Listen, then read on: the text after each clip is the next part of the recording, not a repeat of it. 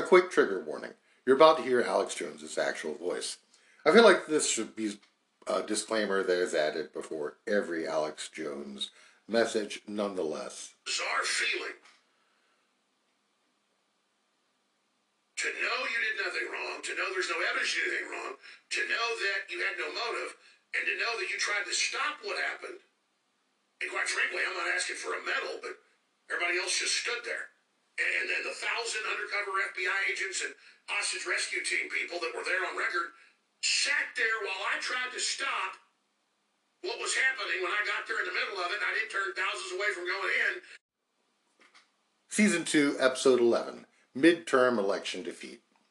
Welcome to Capitol Insurrection Report, a podcast dedicated to news and analysis regarding the January 6, 2021 attack on our nation's capital.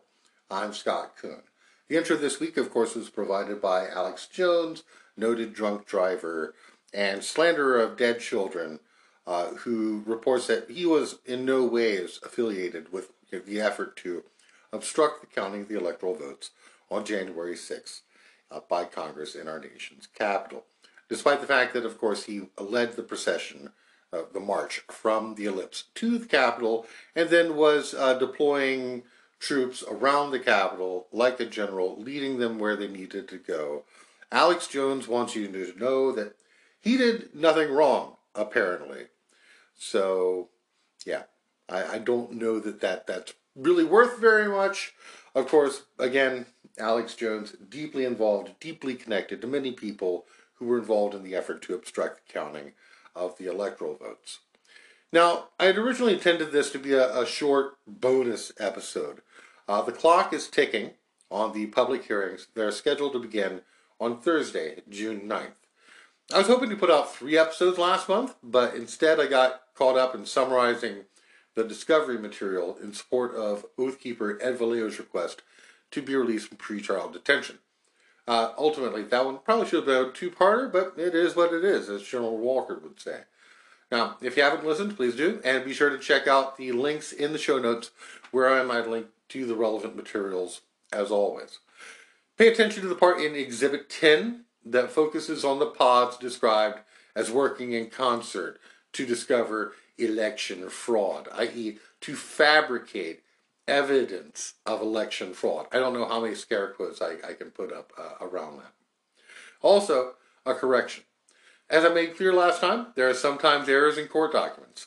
In that particular section of the discovery material, there's a rather strange error. What was ascribed to Mr. Kelly Meggs in that material was not in fact him. Rhodes introduces someone as Kelly. On the transcript it says Kelly Meggs. In fact, it's not. It was a different Kelly, Kelly Sorrell, the Oath Keepers' general counselor, who is as yet unindicted.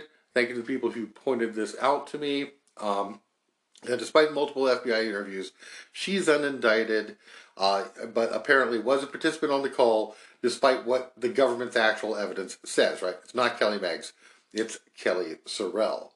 I deeply regret the error in reporting that the person in the transcript was Meggs rather than Sorrell, especially since I actually recall reading that there had been a mistake.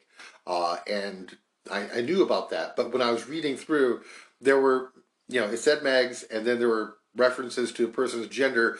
I just assumed this was a transcription error of some kind, and that perhaps that's what it was referring to, because this person is referred to as she, and of course Meggs is a he, doesn't sound like that, a she, but again, somehow perhaps during the transcription and or editing process that had gotten mixed up, and that was the error. I didn't expect that the government would have an entirely incorrect person. So, a kind of a strange error to make. Nonetheless, I want to put that correction out there because, factual correctness is, of course, important. Now, nonetheless, the important part that's contained in Exhibit 10 is that the Oath Keepers organization knew about and was in some sense working with people who were fabricating evidence of election fraud, and that there were 3 groups that consisted of a back channel group of QAnon people, a group affiliated with the RNC, and a group affiliated with Rudy Giuliani and the campaign. And I'm not the only one saying this. Actually, I think 3 days after I put out my episode, CNN did a story on this. They're working from the same material that I am. I'm not saying they got it from me. I will leave other people to say, no, I'm sure that nobody's listening to this. Anyway, part of what's going to come out in the hearings, I believe anyway, is that the campaign was relying on different political appointees, people such as Peter Navarro, who we know absolutely was working on making this fake evidence of election fraud, producing this in concert with people like Joanna Miller, the young woman who was on his staff, a recent graduate from American University, who produced a document that then is ascribed to Catherine Fries and is actually then later re-edited and put out by Navarro. Again, with more nonsense, fraudulent evidence of fraud. And this ties in directly with the theme of this episode, by the way, because I would like to show how and why the media should stop saying certain things.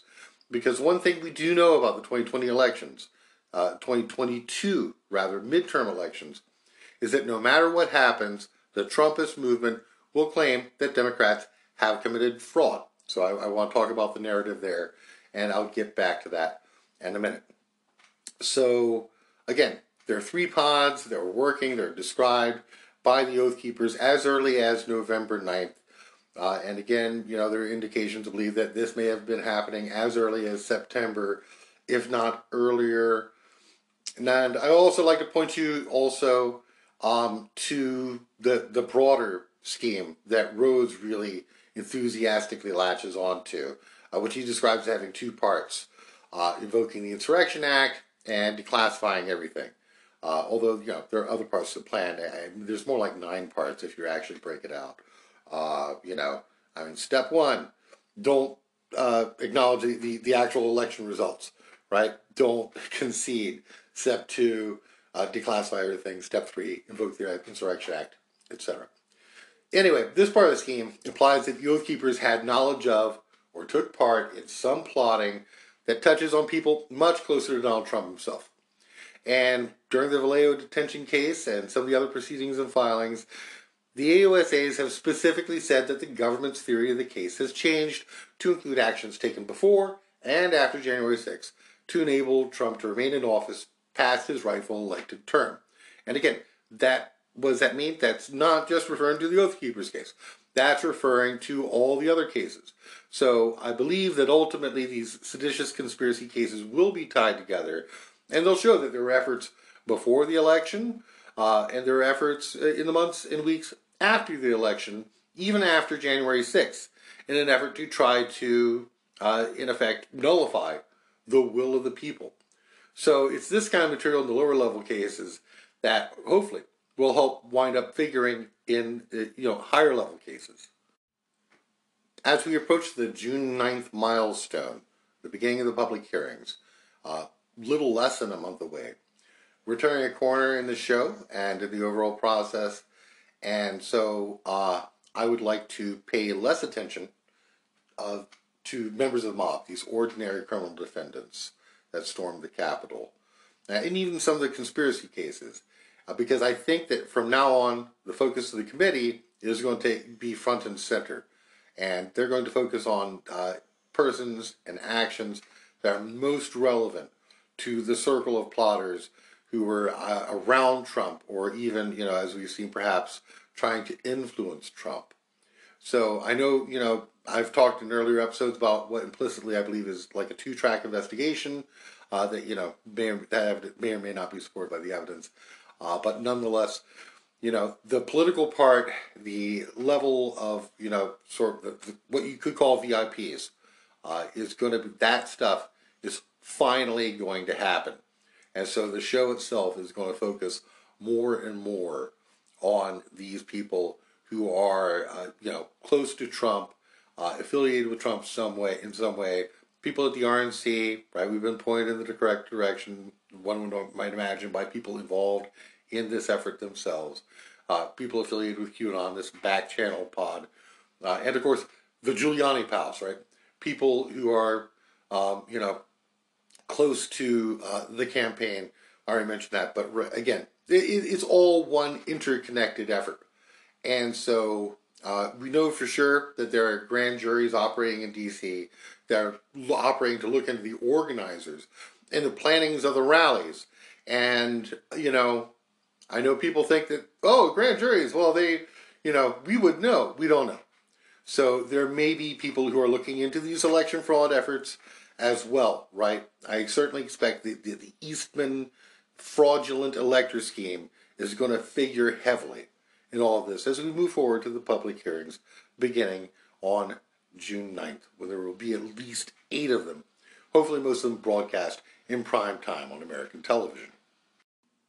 Now, I'll be the first to admit that there's been some public evidence to refute this two-track theory, right? There have been members of the committee publicly expressing their frustration with the Department of Justice. And it could be that I myself have fallen victims to the assumptions of functionalism that I've pointed to in describing mainstream political science. I may have assumed too much, put too much faith in the idea that our institutions are even capable of functioning either as intended or as necessary to support the rule of law and the practice of electoral democracy. I pray that I'm not wrong. I'm willing to say, but I could be, right? Now, my supposition here is that we'll know soon enough, one way or another. And in the event that nothing happens, each of us will have to ask ourselves and each other the question of what it is that must be done in defense of democracy in these perilous times.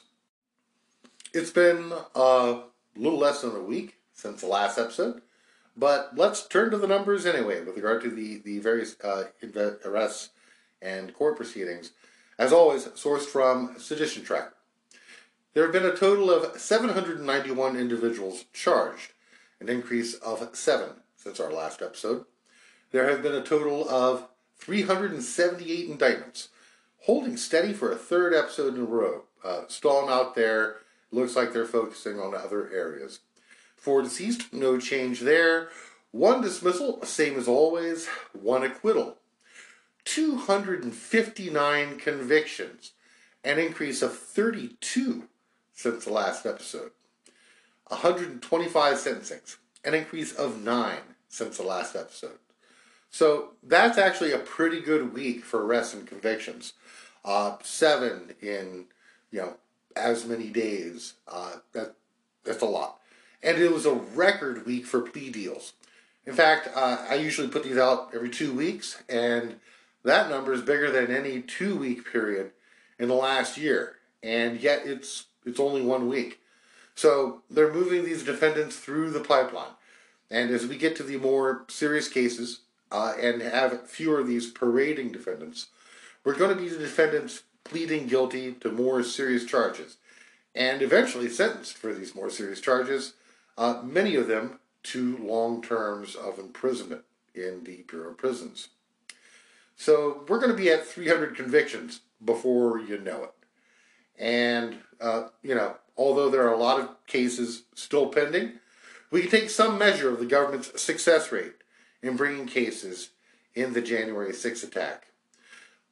If you look at there's 259 convictions, 1 acquittal, that is a 99.62% success rate, which oddly enough is actually in line with the government's typical overall success rate, at least according to one 2019 study. Not really going to do an entirely new profile this week. Again, trying to focus a little bit less on these individual members of the mob, these various paraders and assaulters. I'd like to return instead to a defendant that I've mentioned several times now, Avery McCracken, a 69-year-old assault on federal officer defendant from Telluride, Colorado. You'll remember McCracken has a long criminal history and sometimes lives in his car, and has also been known to associate with Representative Lauren Boebert, which is why I've singled him out for special attention more than once. And he has posed for a picture of him with her, and she appears to be handing him a $100 bill. And so, I've asked questions about, why is that? What was he doing there? That is awfully suspicious.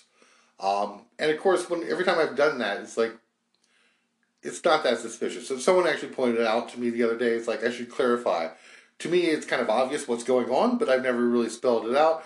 If you look in the background, there's a table. It's a folding table. If you've ever worked on campaigns, you know these little folding tables that people set up. There's one of those awnings, and it's got things, pieces of paper handed, with what appears to be printing on them. It says, cash payments and check. And there are two elderly ladies back there. One is enjoying snacks. One of them has an envelope which is probably full of cash. There are Lauren Boebert yard signs, and everyone present, including Boebert herself, are wearing Lauren Boebert for Congress t-shirts. So this is a campaign setup place, right? This is a place where you would send people out to do various different kinds of campaign activities, such as distributing yard signs or registering voters or knocking on doors. So, what's unusual here is that, of course, McCracken this appears to be day labor, right? I've been doing this for over 30 years. You're mainly talking about volunteers. But if you don't have volunteers, it's not a day labor situation, right? People who are hired, generally speaking, get hired, right? Not Boebert. Boebert is running a cash on the barrelhead operation, just handing out $100 bills to anybody who goes and does the kind of work. And again, Telluride, the Brooklyn Telluride, it's a small community. But again, there's that question. Did Boebert approach him at some point and say, hey, Avery, we need to go assault the Capitol? So again, my theory, right, that I've posited many times, that there's a non-trivial number of people who have many criminal histories, who are not people you would ordinarily expect to find at a political rally or event, especially since they came from all around the country, and many of them appear to be of modest means. And these are folks who, oftentimes are living in various precarious situations. I've already identified the list in an earlier episode and talked about that at length. But what I want to focus on again here is what happened with McCracken this past week on May 9th. Prosecutors and McCracken's attorney came to an agreement. And the agreement was basically a joint agreement that McCracken should be released from pretrial detention. So he's currently being held in the Little Neck Detention Jail, regional jail in Virginia. He's going to get sent home using the Marshal Service to Colorado. So what happened with this? Well, the apparent reason for his release from pretrial detention is that new evidence that the government has gathered that they feel is sufficient to show that McCracken is not guilty of one of the charges against him. McCracken was originally charged with 7 counts, including a charge of assault on an officer resulting in bodily injury. Now, they've reviewed the evidence yet again, and the government now says that McCracken's attack on the officer doesn't appear to be the one that caused the injury to the officer's face that resulted in the bodily injury account. In the original charging documents, there's a picture of an officer who took a selfie where apparently he had like an injury. It looked like he had scabbed over already on his face from, where he had been struck. Well, in the melee, apparently, this officer, like many officers, was attacked by many different assailants. And the government now believes that McCracken's attack does not appear to be the one that caused this particular injury to this particular officer. And so they've dropped that count. Now, McCracken is not off the hook, right? He's still charged with fighting with police, just not causing bodily injury, and faces 5 other counts. So, I don't know why necessarily they're releasing him. This, again, is someone with no fixed address and a long criminal history. Maybe it's kind of a way for the government to say, I'm sorry for overcharging you. But they are sending him back to Colorado. Now, again, it's curious to me that he's being released. Even if he didn't cause bodily injury, he stands accused of assaulting federal officers. And to my mind, someone who assaults a police officer is arguably a very great danger to the community. If you are the kind of person who is willing to get into a fight with an armed officer who has arrest powers, that raises some big questions, to my mind, about what you would do out in the community, right?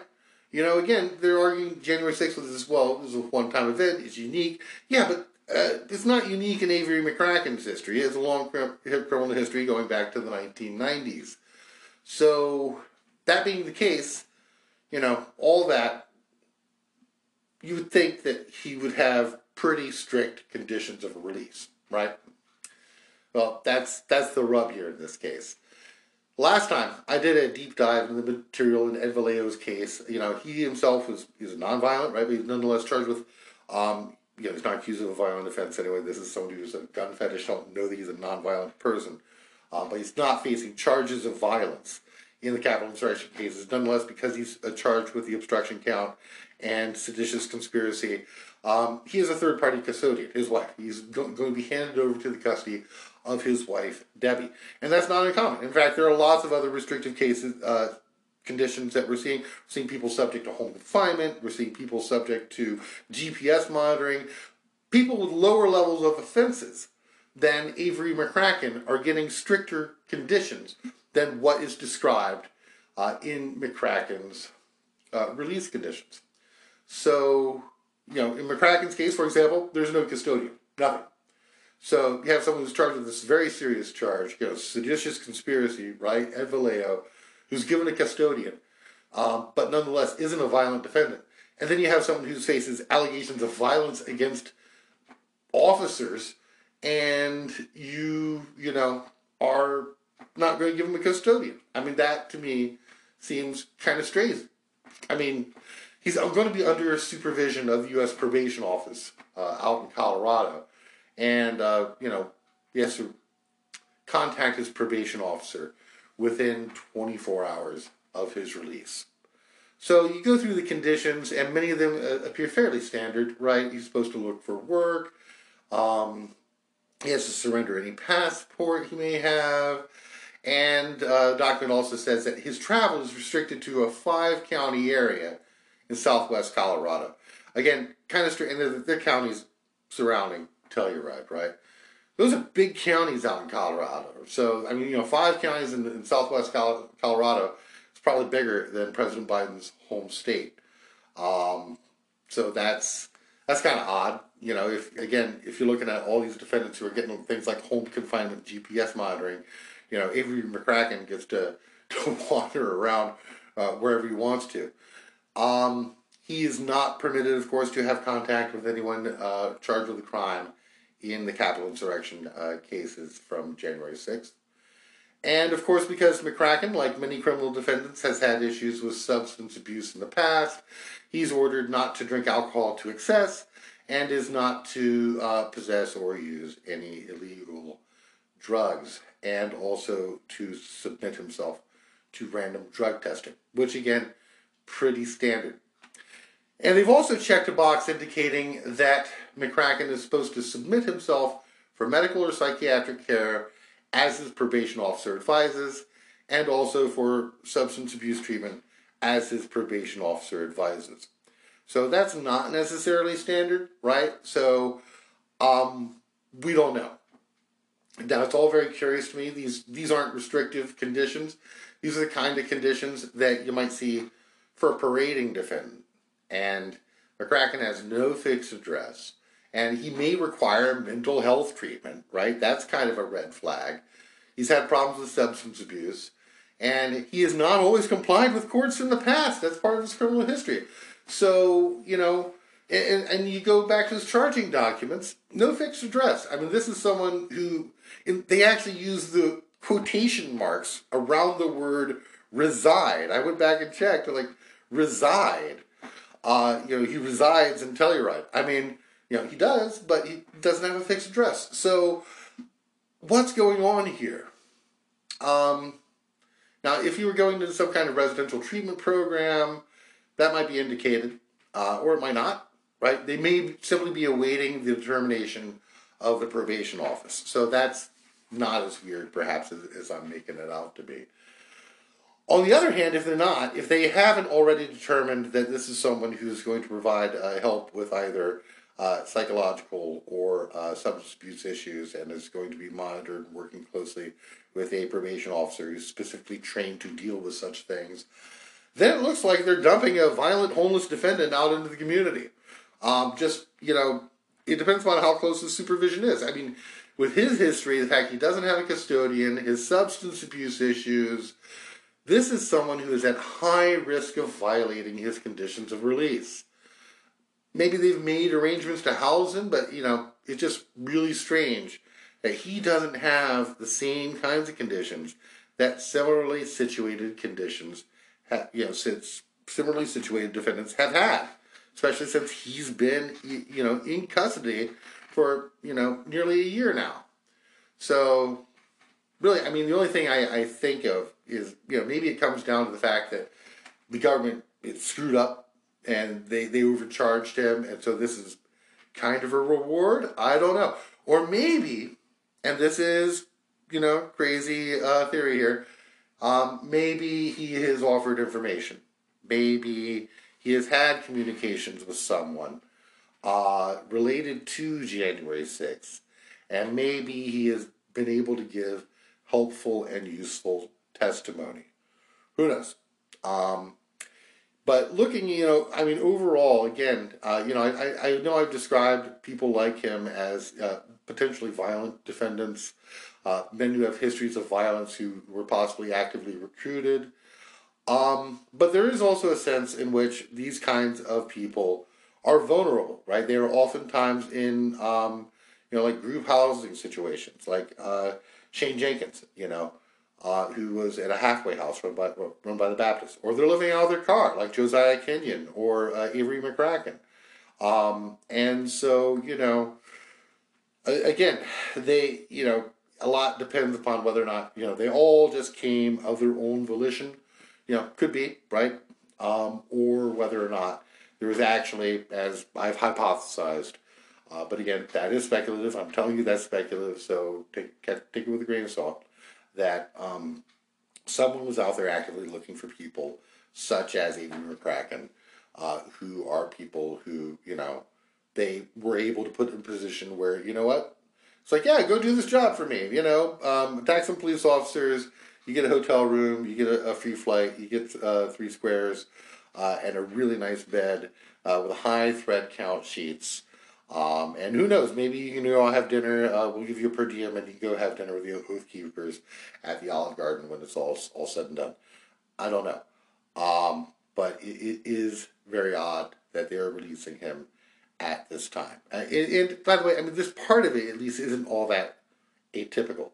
The government has a hard time deciding what to do with people who don't have those stable kind of family and home connections. And so their release can sometimes be a little bit different than other defendants who have those kinds of things, who have the adequate levels of support in the community. So I know that I oftentimes, and I'm rooting for the government clearly, but there is a sense in which it does raise questions, of course, about the criminal justice system itself and how it deals especially with classes, categories of people who may be regarded as vulnerable, right? There's reason to believe in his conditions that he has issues with either substance abuse and or mental health.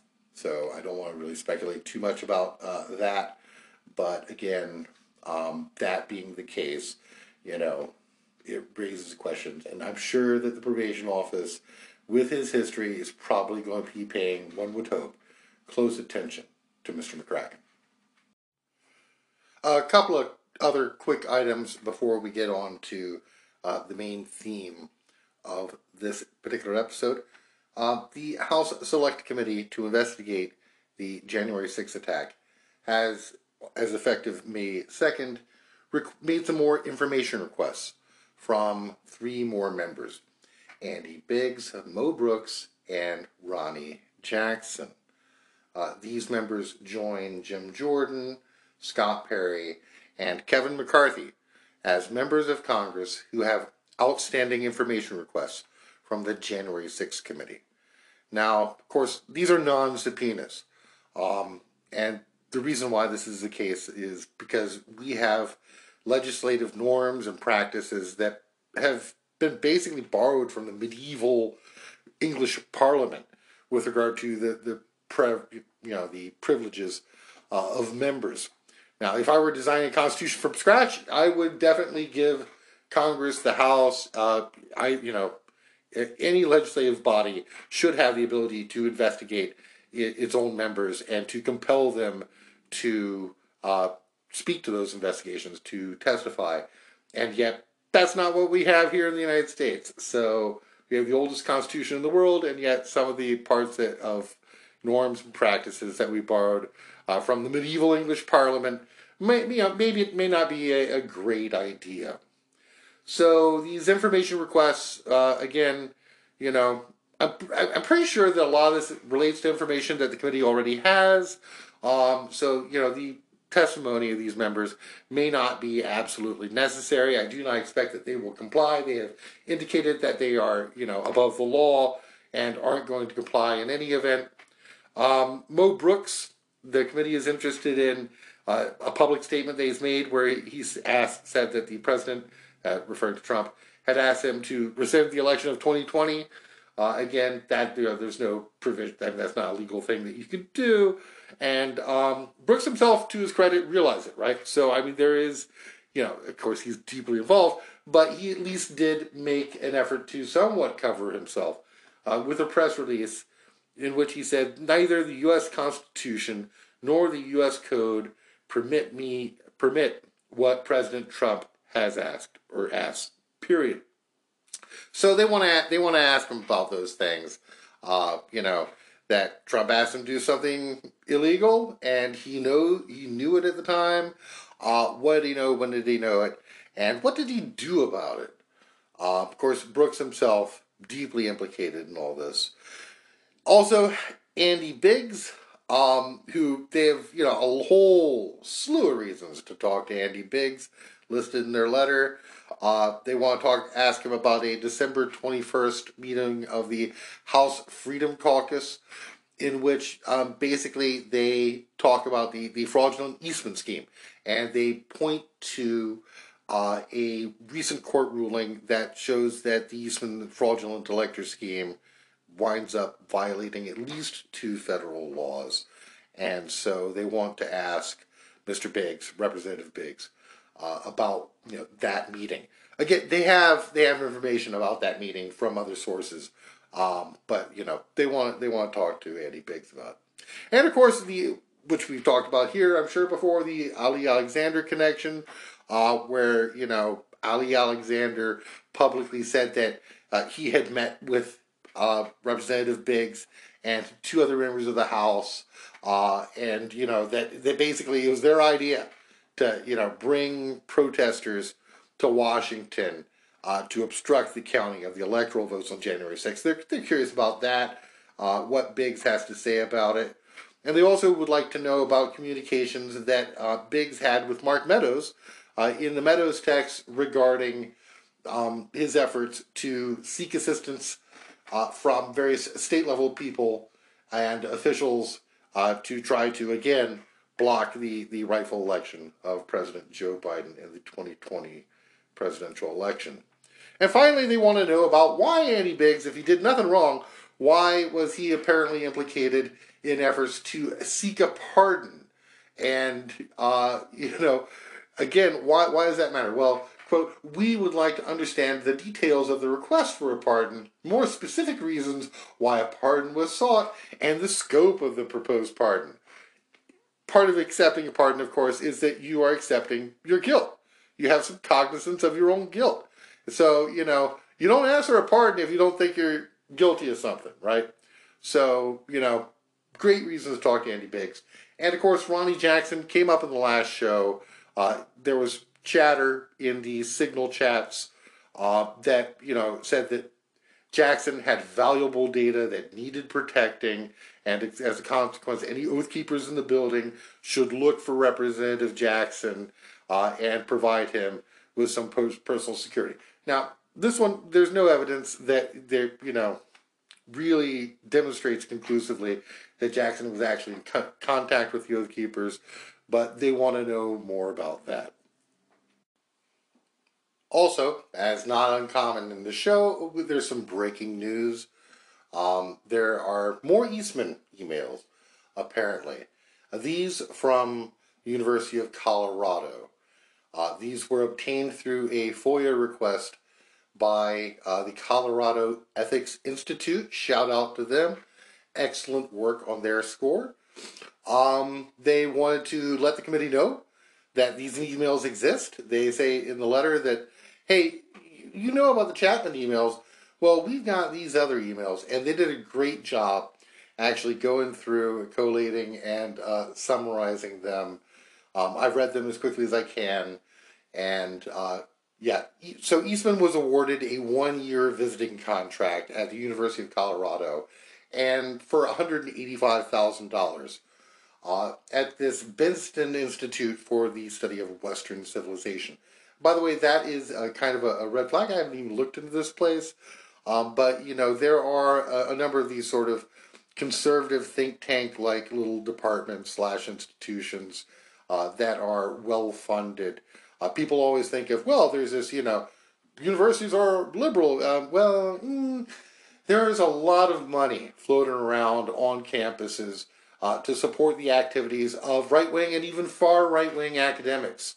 I suspect that Professor Eastman was getting paid a little bit more than the going rate for his work at the University of Colorado. Now, Eastman, again, doesn't know how emails work, and so he's using his emails to plot the overturning of the 2020 presidential election, apparently from the very first. There's some interesting bits in there. He wants to be reimbursed for travel when, in fact, he was on a Zoom meeting that was held in Philadelphia. And so that's, just a sign of his character and the way he operates. They're giving him $185,000. And so there's all these emails back and forth about, this is kind of a personal expense. Just totally sketchy. But more relevant to the efforts to overturn the 2020 presidential election results, there are more than a dozen emails between Eastman and one State Representative Russell Diamond of PA, Pennsylvania, in which he's basically trying to, offering to edit and help with efforts to decertify the slate of electors in Pennsylvania on no substantive basis whatsoever, in fact. And at one point, there are public hearings, they're held in the chamber, and Eastman says, well, I didn't see these hearings, but I'm pretty sure they have evidence of fraud. Just assumes it and recommends these crazy remedies, such as prorating the number of votes by a certain amount, so that, basically, magically, Pennsylvania is going to flip. So that, again, is pretty good evidence that Eastman was operating with regard to just trying to overturn the results no matter what. This is not the remedy that he proposes. First off, the votes themselves weren't illegal in any way, but he's raising questions about that, and then proposing a remedy that is not in any way legal. So that, again, really, really odd. And there's also this more emails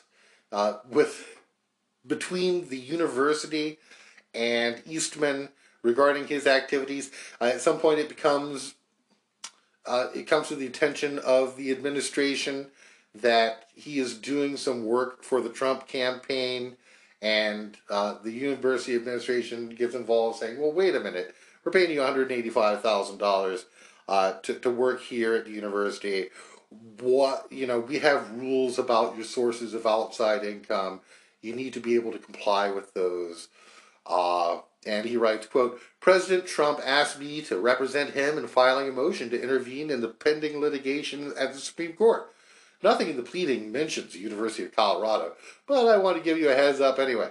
It was just filed a few moments ago." So, that's, again, just not the kind of thing I think the university, perhaps outside of this Center for the Study of Western Civilization, wanted to be involved with.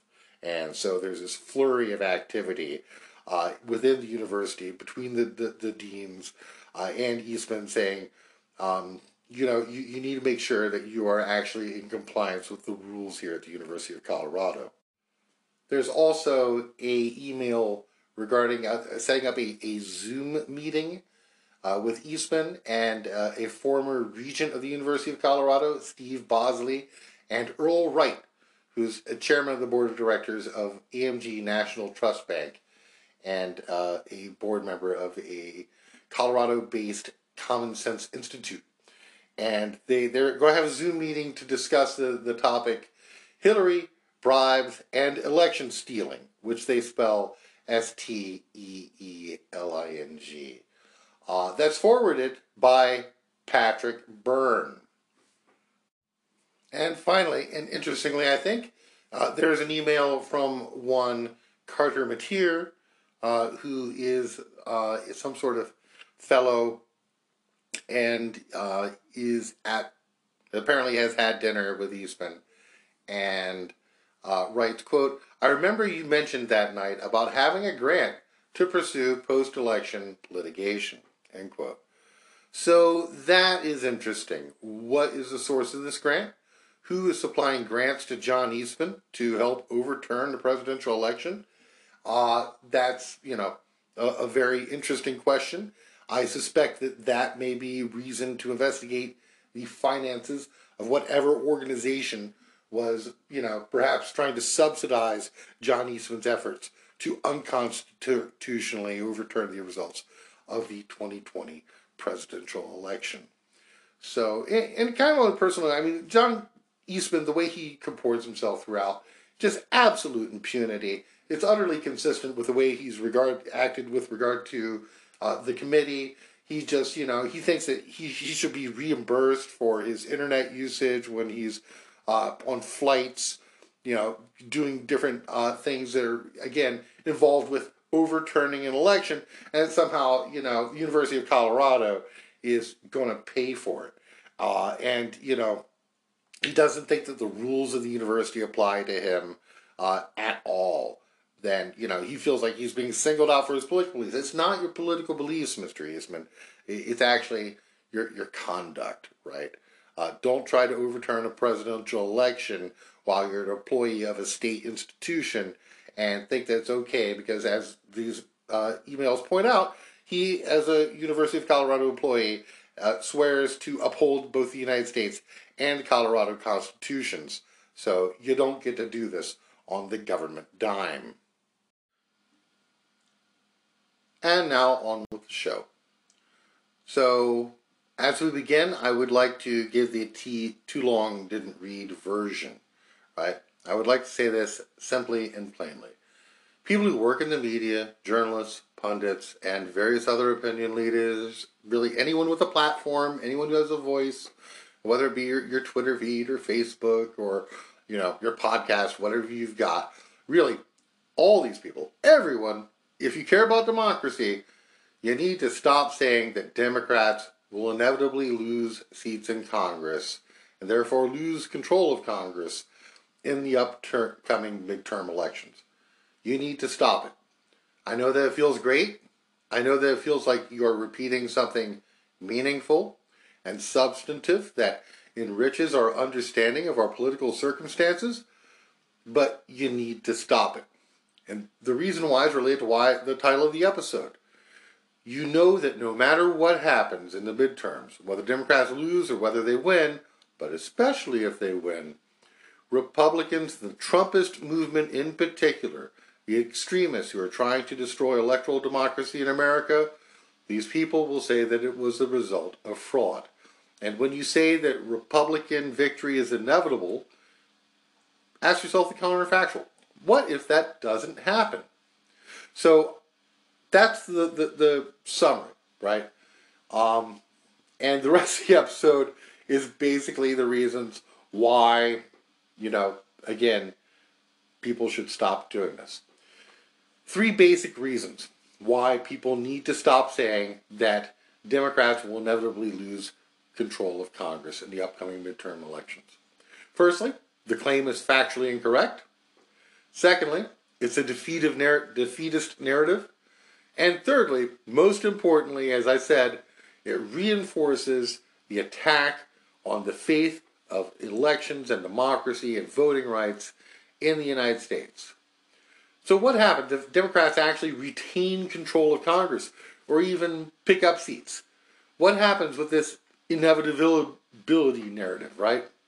It will have helped to foster any resulting political violence by Trumpists because they will make the claim that the election was stolen. There's a very high likelihood that this Trumpist movement is going to engage in political violence if they see people, keep stoking these claims that, they're confidently asserting that Democrats are inevitably going to lose control of Congress in the midterm elections. That reinforces what they already believe. And if Democrats win, they're going to turn to all that and use it to attack democracy. Now, I realize sometimes on the show, I will speculate or guess or offer an opinion. But I always try to qualify those statements by saying that that is what I'm doing. This is not one of those times. I am more certain of the fact that these statements are dangerous to democracy in the United States than the people who are making these statements are that they are accurate. I am more certain that my claim that what you're saying is dangerous to democracy is true than your claim that Democrats are inevitably going to lose control of Congress. Now, firstly, we've heard this before, right? We've heard this claim that, Democrats, midterms, if you control the party, the party that is in control of the White House inevitably loses seats in Congress. Again, we've heard before, right? So you don't necessarily need to repeat that every election cycle. We've all heard it before. I know why you say it, right? Members of the media have column inches to fill, they have airtime to fill, but they need to stop saying this. I don't know why the mainstream media has become absolutely addicted to this idea as if it's the one thing anyone knows about midterm elections, but they need to stop repeating this claim because it's factually inaccurate, fosters defeatism, and actually increases the risk of political violence if Democrats win. Guys, just buy yourselves some nicotine gum, do whatever you have to do to wean yourselves off of this idea. You need to stop saying it. Just for this one election cycle. That's it. Just for this one election cycle. One midterm cycle, just pretend that you don't actually know the future for this one election cycle. I'm a big fan of trying to normalize the phrase, I don't know. Try to emphasize. Practice saying it in front of a mirror. Someone asks you what's going to happen in the midterm election. Say, I don't know who's going to win. You don't know who's going to win. And so I'm not going to pretend that I don't. Try saying something like that. That's actually a smarter thing to say than simply repeating something that's been repeated in every midterm election cycle for the last 40 years as if it was somehow new and different. So I'm going to take the time to explain in more detail the 3 reasons why I think people in the media and opinion journalism should stop saying that Democrats are going to inevitably lose the 2022 midterm elections. This relates directly to January 6th because these claims bolster false claims of fraud. And that's the title of the episode, right? Midterm election fraud. They're going to say that there is fraud in the midterm elections. And the only fraud is the claim of fraud. So if you are know someone who's fond of repeating this phrase, this claim that, the party in power, control the executive branch, always and inevitably loses seats in Congress, please take notes. If you find this argument persuasive, make the case to them. Tell them why they need to stop saying this, because they urgently do. First reason, and I'm probably going to spend more time on this reason than the others, it's factually inaccurate. I know I probably repeat myself often, and yeah, I'm a political scientist. I have some understanding of the discipline. One of the things that people need to understand about political science, and perhaps the other social sciences more generally, today I'm going to just stick with political science. In social sciences, political science, we don't have laws. Okay? It's not physics. We don't have these universal laws. Now, there are people who would like to reshape the discipline so that it could be more like physics, but it's not. And we're not there yet. We don't have anything like the law of conservation of energy or Newtonian laws of motion. That's not a thing that applies in particular science, particularly with regard to, even these mid-level claims. They always have to be qualified. So when people assert the claim that Democrats are inevitably going to lose seats in the upcoming midterm election, they do this with a faith that you're actually rarely going to find among political scientists themselves. Really, they're a misunderstanding of project, or at least the success rate, of modern political science. Political science doesn't have a single law as firmly established as, again, physics, right? Conservation of energy.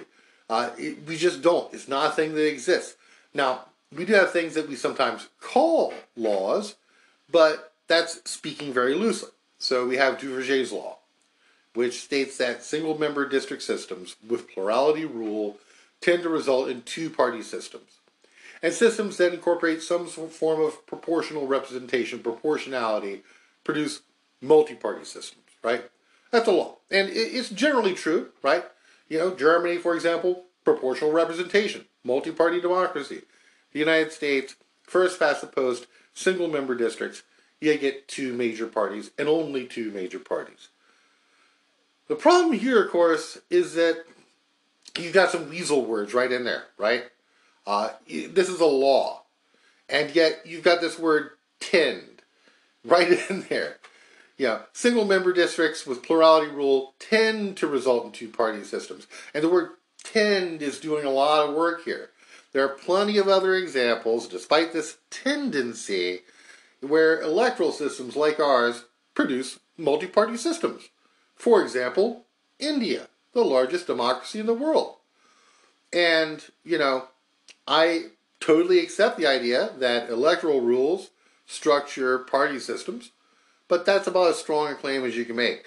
If you have a theory of the interaction between electoral rules and party systems that doesn't account for the party structure of the largest democracy in the world, it's a pretty good sign that what you have isn't actually a law. It's not a law, right? Not in the same sense that the laws of physics and the so-called hard sciences are laws. So, again, political science really, despite the efforts of many people who've worked very hard, there's really, we acknowledge no such thing as laws, at least as far as it's useful, for the punditocracy. They would like to imagine that we have these things, but we don't. Nonetheless, people persist in this idea, right? It's simply a fact for them. A fact that in every midterm election, the party in power of the executive branch loses control or loses seats in the legislative branch. And to my mind, that shows a rather shallow conception of how electoral politics actually works. What do we mean when we ask the question, does the president's party lose seats in Congress in midterm election years? Now, the answer is unequivocal. Yes, the president's party usually loses seats in midterm elections. I absolutely agree with that. But there's another weasel word here. Usually. Do we have a theory of why this happens? Yeah, we do. Lots of people have theories. I have my own theory, which I'm not going to get into right now. But what I would like to do is to return to the core of the question. Why is it necessary to use the word usually in this context? And the answer, of course, is that it doesn't always happen, right? So you're saying it's inevitable, but we know empirically it doesn't always happen. So we should also observe that this effect happens more commonly in the House than the Senate, and ask why that is.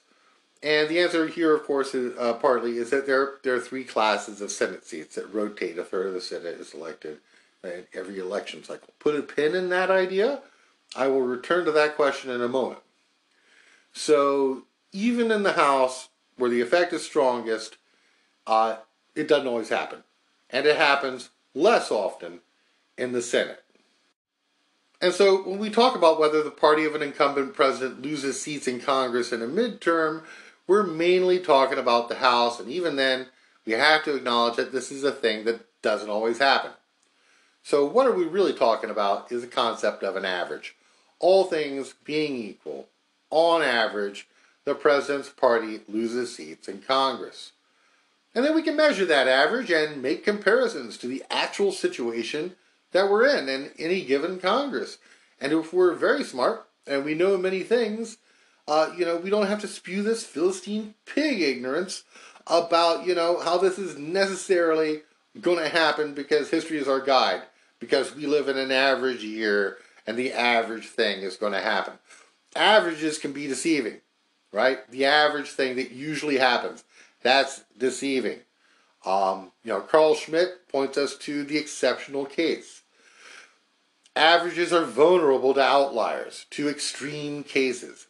If you have 100 people in a room and Elon Musk walks in, the average net worth of people in that room, even if it was at $0 before, would be over $2 billion.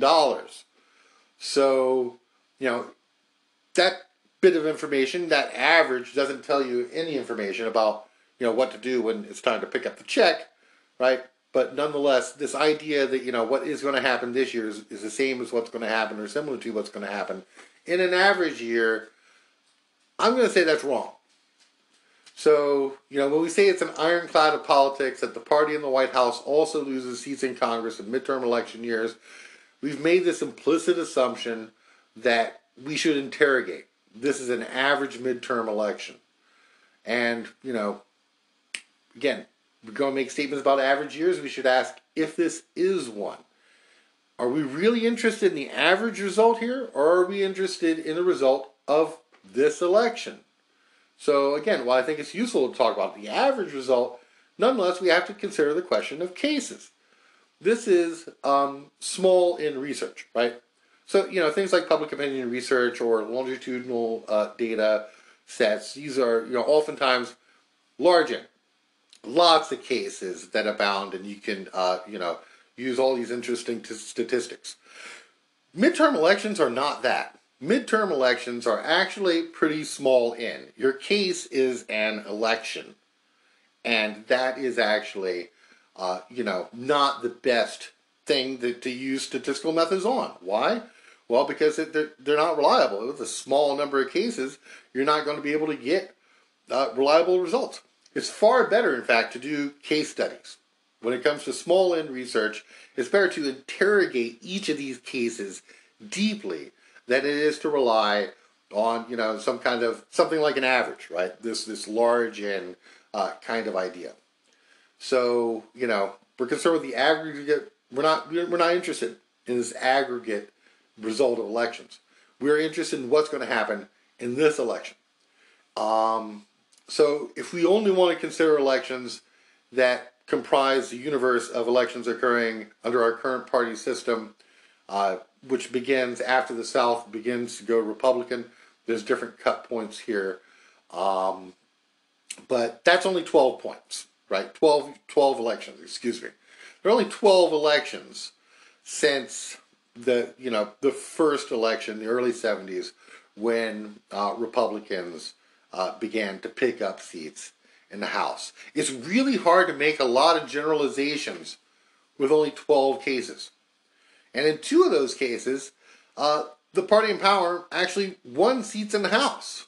These cases were in 1998 and 2002. So, first question you would like to ask is, are we in a situation that's somehow analogous to those cases? So we need to, really interrogate the situation. This isn't an average of midterm election year. It's a key question, are there comparable cases? I really don't think that there are. You can look at it in different ways. Now, this is the first coronavirus midterm election. More than, about 1 million people, in terms of excess mortality, have died in the United States during the coronavirus pandemic. So, is there a comparable case? The first midterm after a pandemic? You could say, yeah, in the midterm election of 1922. What happened then? Now, it's comparable in another way. This is actually during the administration of only 2 presidents who could really give Trump a run for his money as the most corrupt American president in history, Warren Harding. So, we still have, Trump dominating political discourse, and of course this was during the presidency of someone who, was almost as bad in that regard as Trump. So the Spanish flu, the so-called Spanish flu epidemic, ran from 1918, tail end of the Wilson administration, through 1920. And what happened in 1922 midterms? Well, the party of the president, the Republicans in that instance, lost seats in the House. And in fact, it was a wave election. Democrats picked up 76 seats in the House in 1922. But in the Senate, nothing happened. Net gain of 0. Again, put a pin in the Senate. We will get back to it in a minute. So we had a global pandemic and a death toll of about 1 million Americans, according to recent estimates. Now, using data from the NCHS, as of April 27th, there were 963,966 COVID deaths in the United States since the beginning of the pandemic, of which 739,530 were people aged 65 or more. According to exit polls, of course, this 65 and over age group was the only group that Trump carried in 2020, winning by 51% to Biden's 48%. One of the main reasons, by the way, that Republicans have an advantage systematically in midterm elections generally, even when they hold the White House, is that their coalition, the electorate, skews older, and the Democrats' coalition, the electorate, skews younger. And voting in midterm elections is a habit that people tend to pick up as they age. So if you have a group that is the only age group that favors Trump, and it's the group that's the most likely to vote in midterm elections, and they're the most hard hit when it comes to mortality, it might affect the results a little bit. Just anecdotally, by the way, we can say that there appears to be some relationship between affinity for Trump and taking precautions such as vaccines and masking and social distancing. We don't have data for deaths by a political party, but according to an article by Pew that I'll put in the show notes, early on, deaths surged in more densely populated areas, cities, places that were more likely to go for Biden. But during the rest of the pandemic, it shifted red, with less densely populated areas most hard hit in terms of mortality, especially in the older age group. Whenever I talk about the electorate, I always like to tell people that it's different in every election. People age into the voting age population, and people move out of the voting age population, mainly by dying. We've never had an election in a pandemic that disproportionately affected older voters, especially not in modern terms, right? This electorate has literally been reshaped by a pandemic. Many of the people who have tragically passed away were trying to take sensible precautions, but we also know that there was the effort to build a national movement around the idea that complying with COVID protocols was tyranny. Now, does that mean that excess deaths would disproportionately hit the America First part of the electorate, the MAGA part of the electorate? That actually does seem to be supported by the data. According to the same article I just referred to, again, linked to in the show notes, quote, in the fall of 2021, death rates in the counties most supportive of Trump were about 4 times as high as the counties most supportive of Biden, end quote. And it just goes on there, based on differences in behavior with regard to taking COVID precautions. Quote, during the fall of 2021, roughly corresponding to the Delta wave, about 10% of Americans lived in counties with adult vaccination rates lower than 40% as of July 2021. Death rates in these low vaccination counties were about 6 times as high as death rates in counties where 70% or more of the adult population was vaccinated, end quote. So we have not only a pandemic that's selective on the basis of age, but apparently also on the basis of behavior and of the availability of vaccination. I don't want to say that everyone who didn't get vaccinated, there are people who have pre-existing conditions. There are people for whom, they have less access to health care in general. But nonetheless, much of this was, behavioral, right? People believed the lies about the vaccination program. Another quote, since the pandemic began, counties representing the 20% of the population where Trump ran up his highest margins in 2020 have experienced nearly 70,000 more deaths from COVID-19 than have the counties representing the 20% of the population where Biden performed best. Overall, the COVID-19 death rate in all counties Trump won in 2020 is substantially higher than it is in counties Biden won. As of the end of February 2022, 326 per 100,000 in Trump counties and 258 per 100,000 in Biden counties. I'll say that again. So in the average Trump county, per 100,000 population, and there are many counties that don't have 100,000 people in them, but bear with me, 326 people died. In the Biden counties, only 258 people died. And again, especially in close counties, there's your margins right there. So when we're making these general statements about what happens on average, we have to be aware of whether we are in average circumstances or unusual circumstances.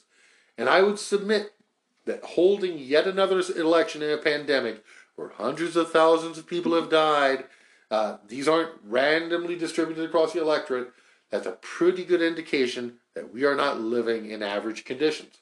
Now, I'm not cheerleading anyone dying, but when we look at the impact of COVID deaths on the electorate, I think that the Republican Party might, in hindsight, want to revisit the idea that vaccines were dangerous and tyrannical. The Herman Cain effect is real. And, it's hard to use recent history as a guide to what's going on in this particular election year. That set of 12 midterm elections since the advent of our current party system, midterms from 1974 onward, there's no comparable case in that regard. Now, I'm generally a bit skeptical of, demographic change as some sort of argument that's I don't want to say trumps all other arguments, but nonetheless, there are other demographic things that are happening as well. Generation Z is aging into the voting age population. The older members of the cohort, Generation Z, are 24. And so there are currently millions of people in this 18 to 24 age range, which is a bit fortuitous. 18 to 24 is actually a demographic that oftentimes people in public opinion research and other areas that survey the population look at as one group. And here it just so happens that, it corresponds perfectly, at least this year, with the totality of the universe of Generation Z citizens who are actually in the voting age population. Now, the problem with voters who are younger, generally in electoral politics, is that they vote at a lower rate than older voters. And that, by the way, is not just true of this generation, it's been true of every generation of youth. But as these cohorts age, they become more likely to vote in general and more likely to vote in midterms as well. Meanwhile, the Republican Party is also in thrall to the oldest and most conservative part of their party. The median age of a Fox News viewer is 65, and there are far fewer of them than there used to be. So in addition to COVID, you also have these underlying demographic changes that were underway for a long time. Generation Z, of course, is also more progressive, generally in terms of their what we see from public opinion research, and it's more diverse in many ways than the generations that are making their exit from the political stage. And I would not dismiss the Zoomers. It may take some work to encourage some of them to vote. They're not in the habit of voting in midterms yet, but nonetheless, I don't think they're going to stay home. They have very strong opinions. There are nearly 60 million of them who are going to be eligible to vote. And so this election is going to be a generational showdown as much as anything else. So I'd also like to look, again, keeping on with this theme of why we're not in an average year, what are some other indications that this might not be an average year? Well, of course, we have had the Capitol insurrection of January 6, 2021. So this is the first midterm election since supporters of one party tried to ignore the result of a presidential election and storm the Capitol to obstruct the congressional certification of the electoral vote tally. That's unprecedented. That hasn't happened before. Now, I don't necessarily believe that the timetable for the Department of Justice or the House Select Committee to investigate the January 6th attack is being determined by politics, but it could be the case.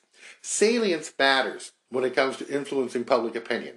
And the ideal time to have things happen to influence public opinion when you're looking at electoral politics is in the summer before an election. So, I have several times cynically suggested on the show that if I were doing, if I was in charge of the investigation, I would want to hold public hearings in the summer before the midterms.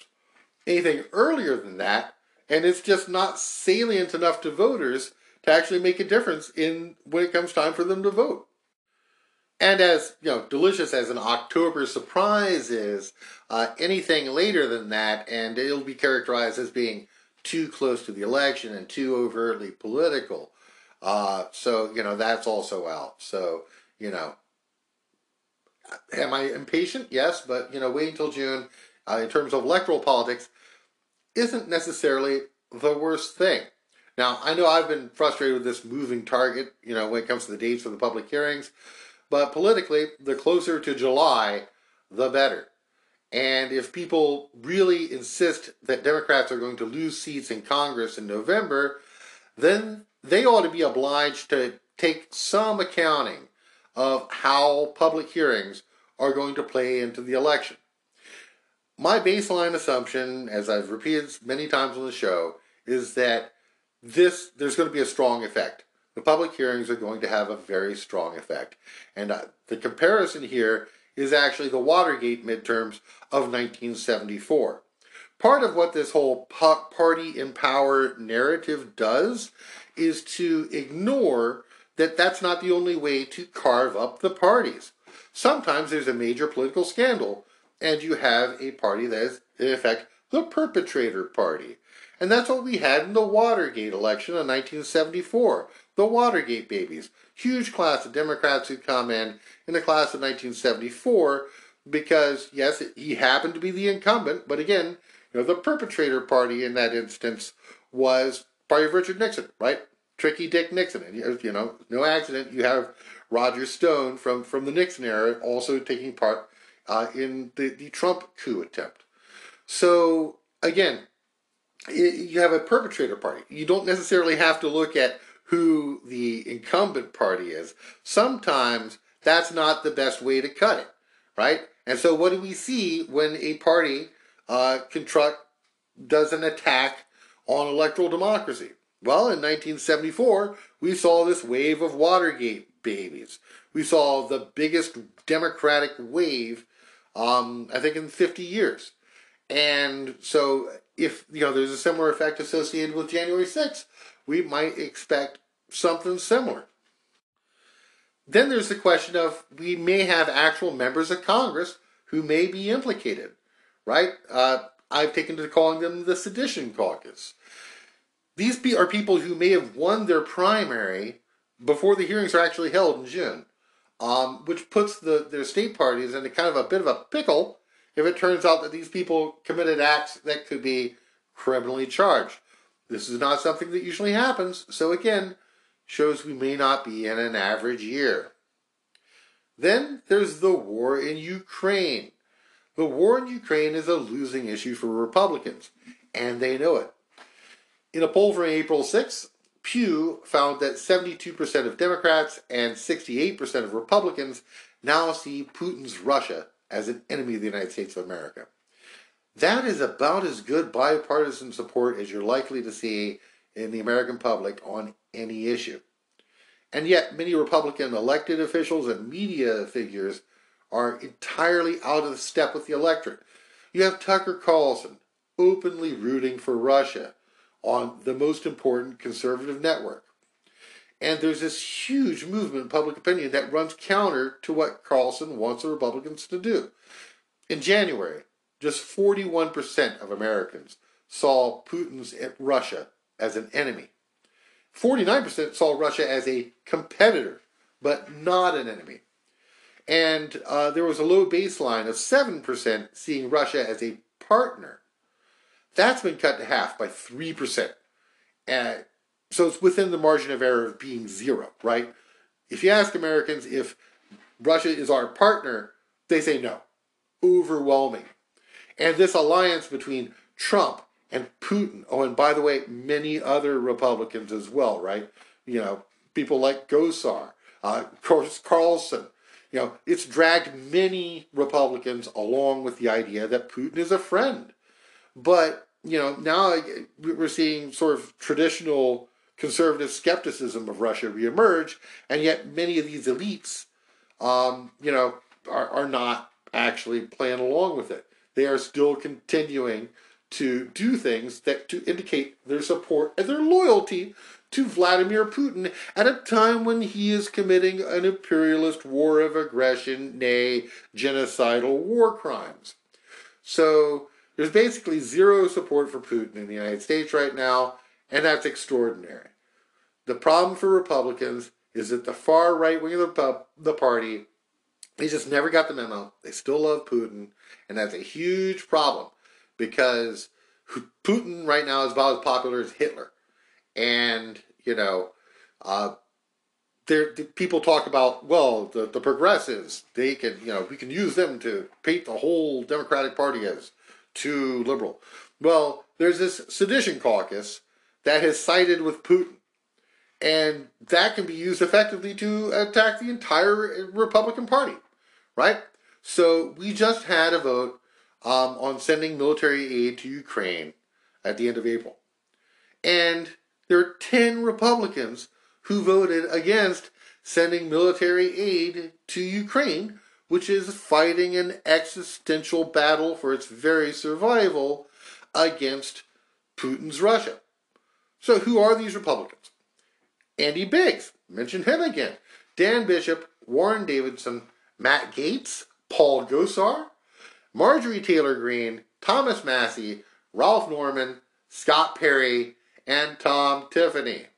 So it's the Sedition Caucus. It's, you know, big overlap between them and the 21 Republicans who voted against awarding medals to the Capitol Police in the wake of the January 6th attack.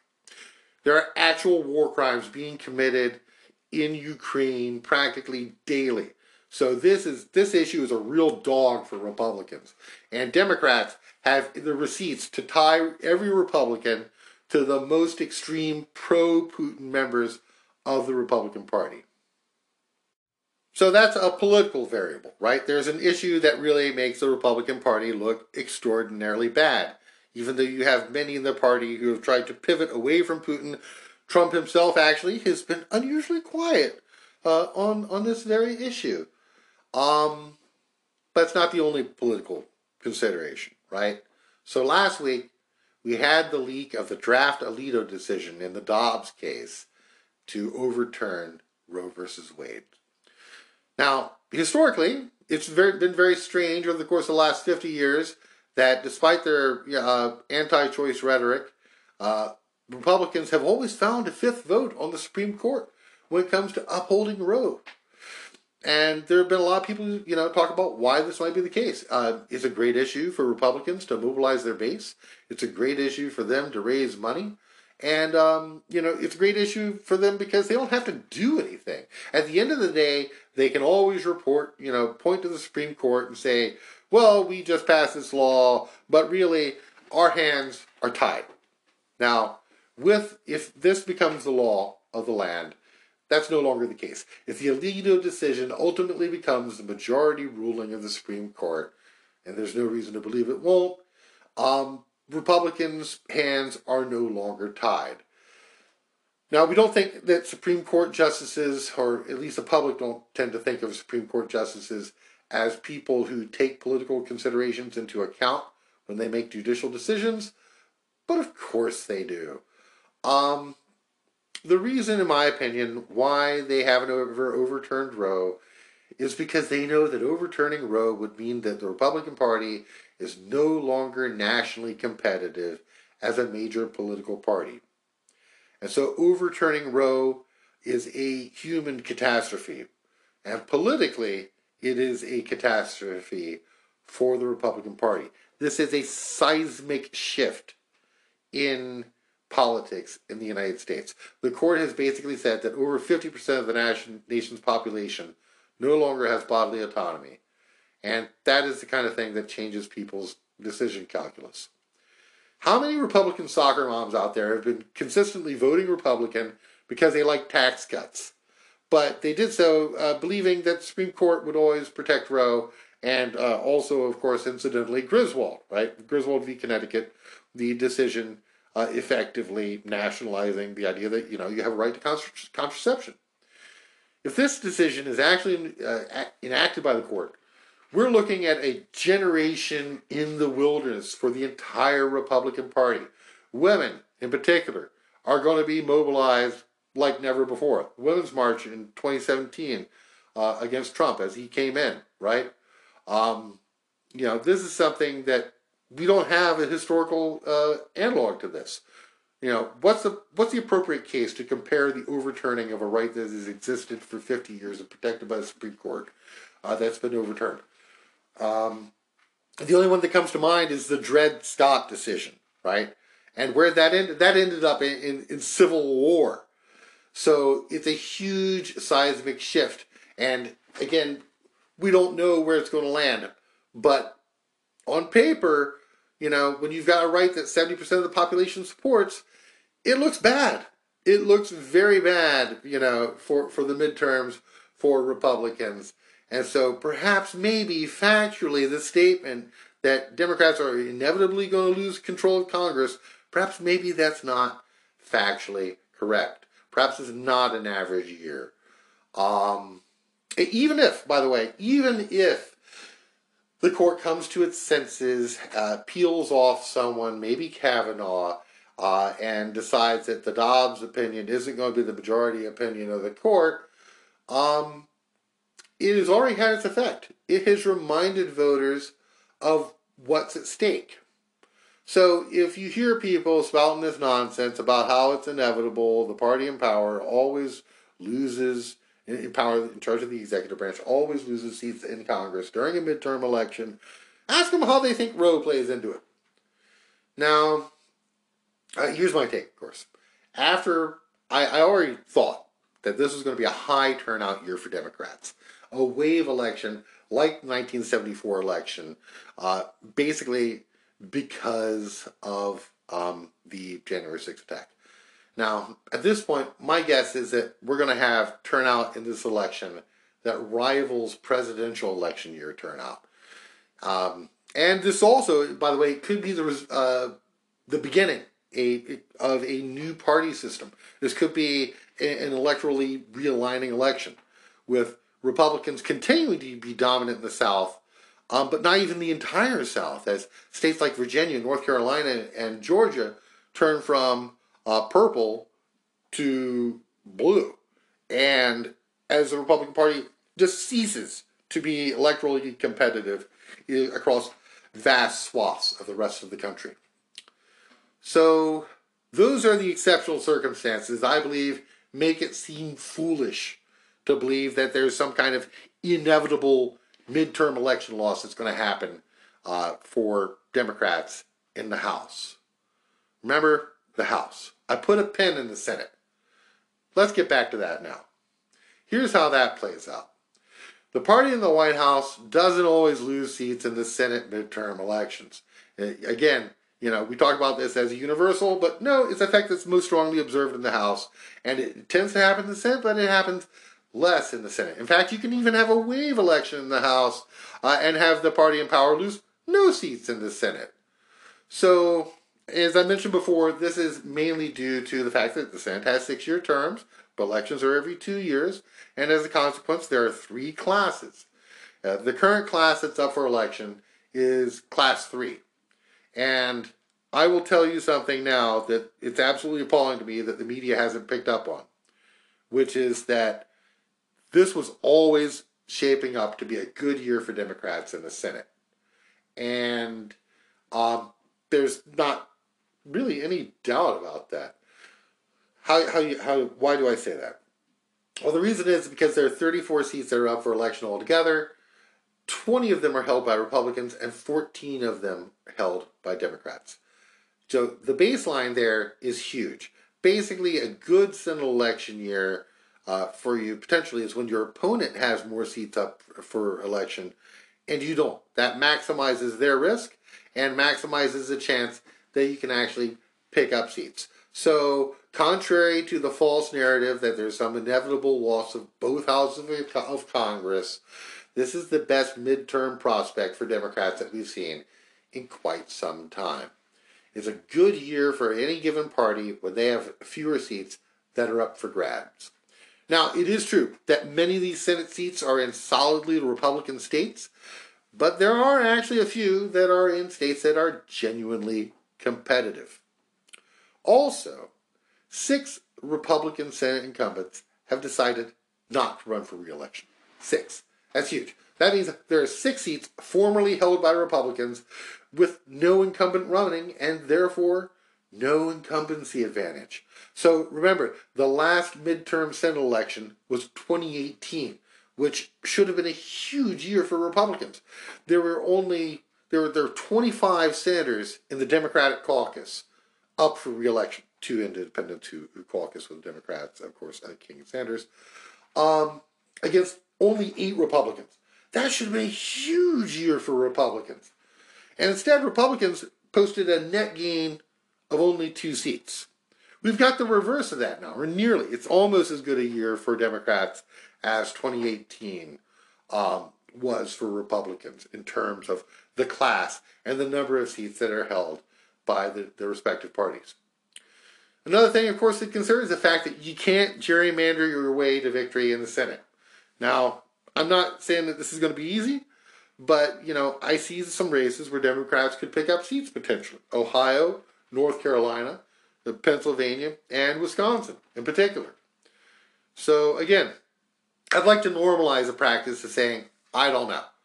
I don't know if Democrats retain control of Congress. But I do know that even if they do lose seats in the House, there is a possibility they could even pick up seats in the Senate. And, you could have a situation where, they don't need, like, Manchin and Sinema in every vote. Again, it's also possible that Democrats just win. They win actually stronger majorities in both houses, as we saw for George Bush in the 2004 midterm election, right? The country was attacked in 2001. What happened? You had a rally around the flag effect. The country was attacked in 2021 on January 6th. Could we have a rally around the flag effect? Could the Democratic base be mobilized to defend democracy? I think yes. Are people going to be upset about the possible overturning of Roe?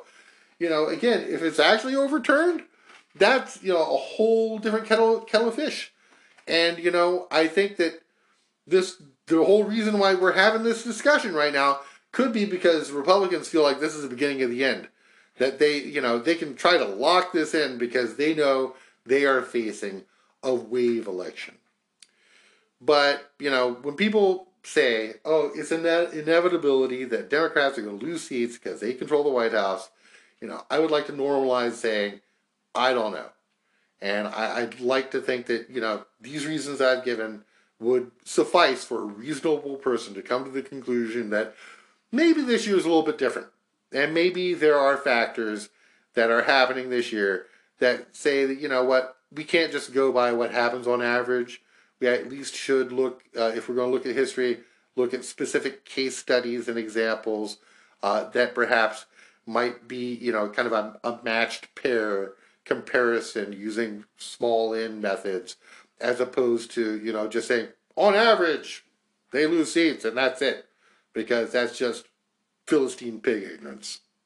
All right, next 2 reasons, right? First reason, again, doesn't always happen. It's not empirically, it's just not a thing that you can say, you can posit it as a law. Second thing, defeatism.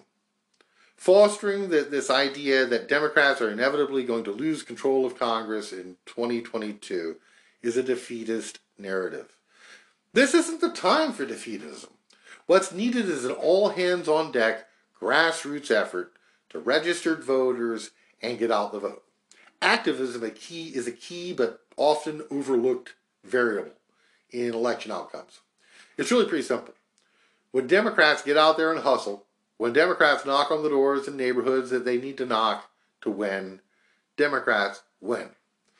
We should always, tend to look at the behavior of voters, but it's worth considering the behavior of political activists as well.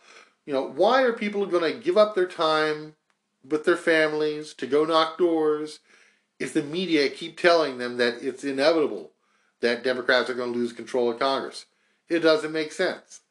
Now, we know that the outcome is vital to democracy, so people should stop pretending that it's a foregone conclusion, so that Democratic Party activists can actually make the case, to take the case to people in the electorate and get them to vote, right? So that's the hard work of electoral politics. And that's what is needful at this current time. You have to contact, someone 3 times to basically make sure that, you can get them to vote.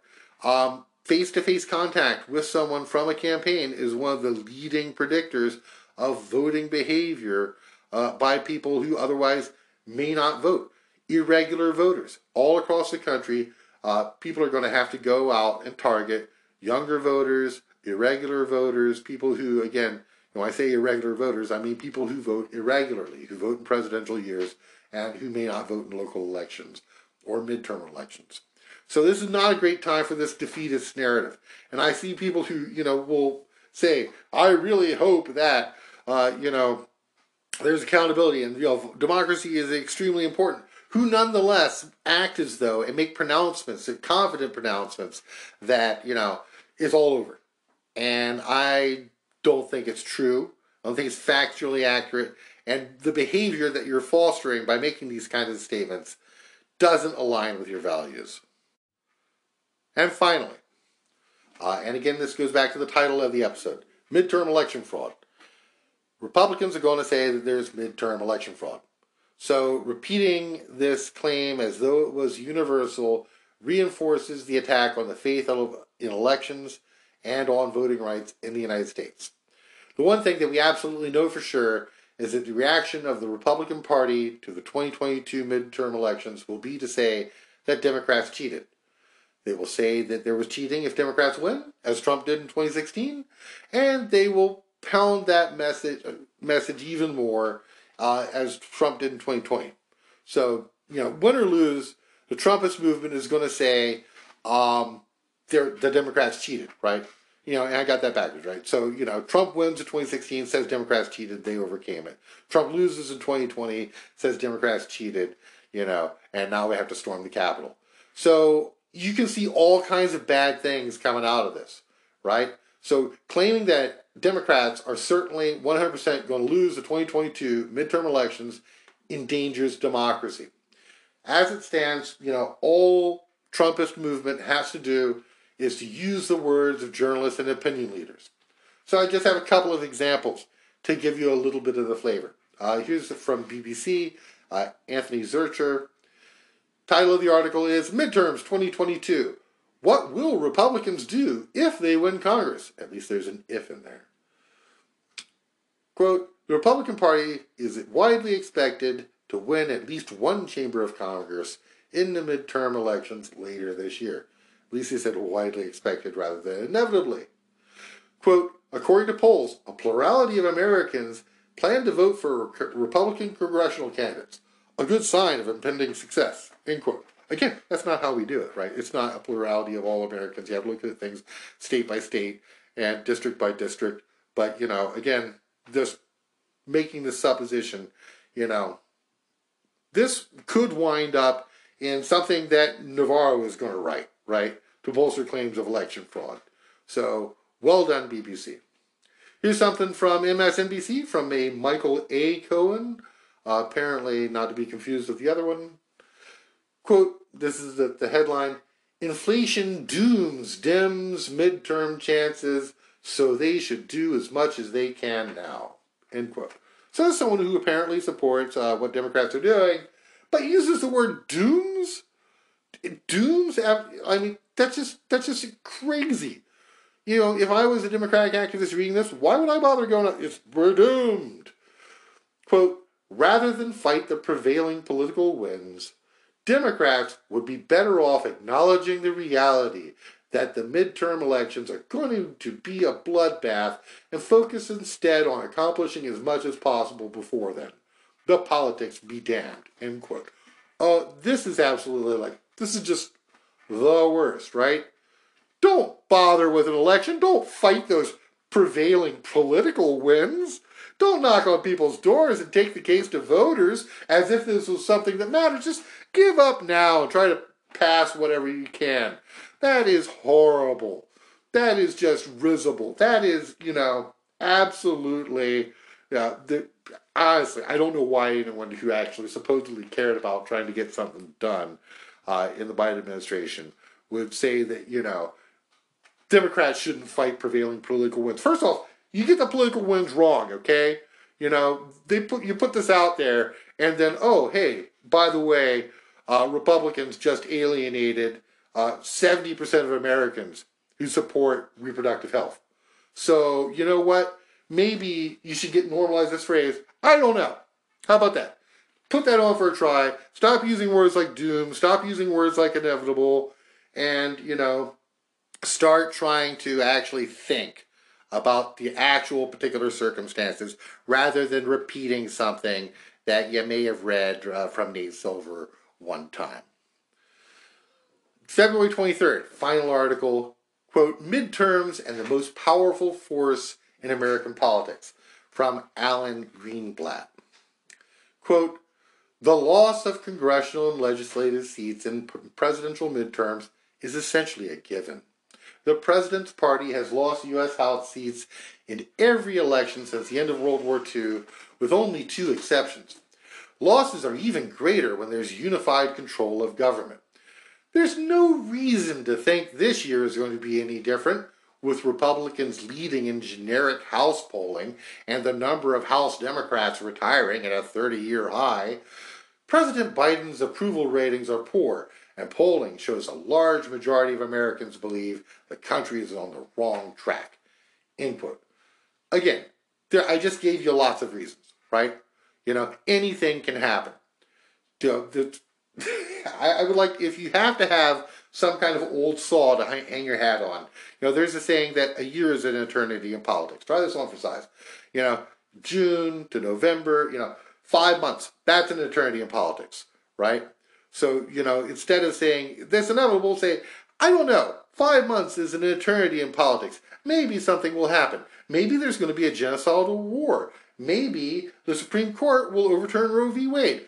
Little things like that can alter the political landscape seismically rather than this average thing that you heard someone repeat and now say to make yourself feel smart on television. Finally, I thought the last one was the last one, but it's not. From CNN, quote, the political environment is terrible for Democrats, and it may get worse. From May 2nd by Stephen Collinson. Quote, Joe Biden's term has become a punchline, even to the president. End quote. That was based on the correspondence dinner party thing.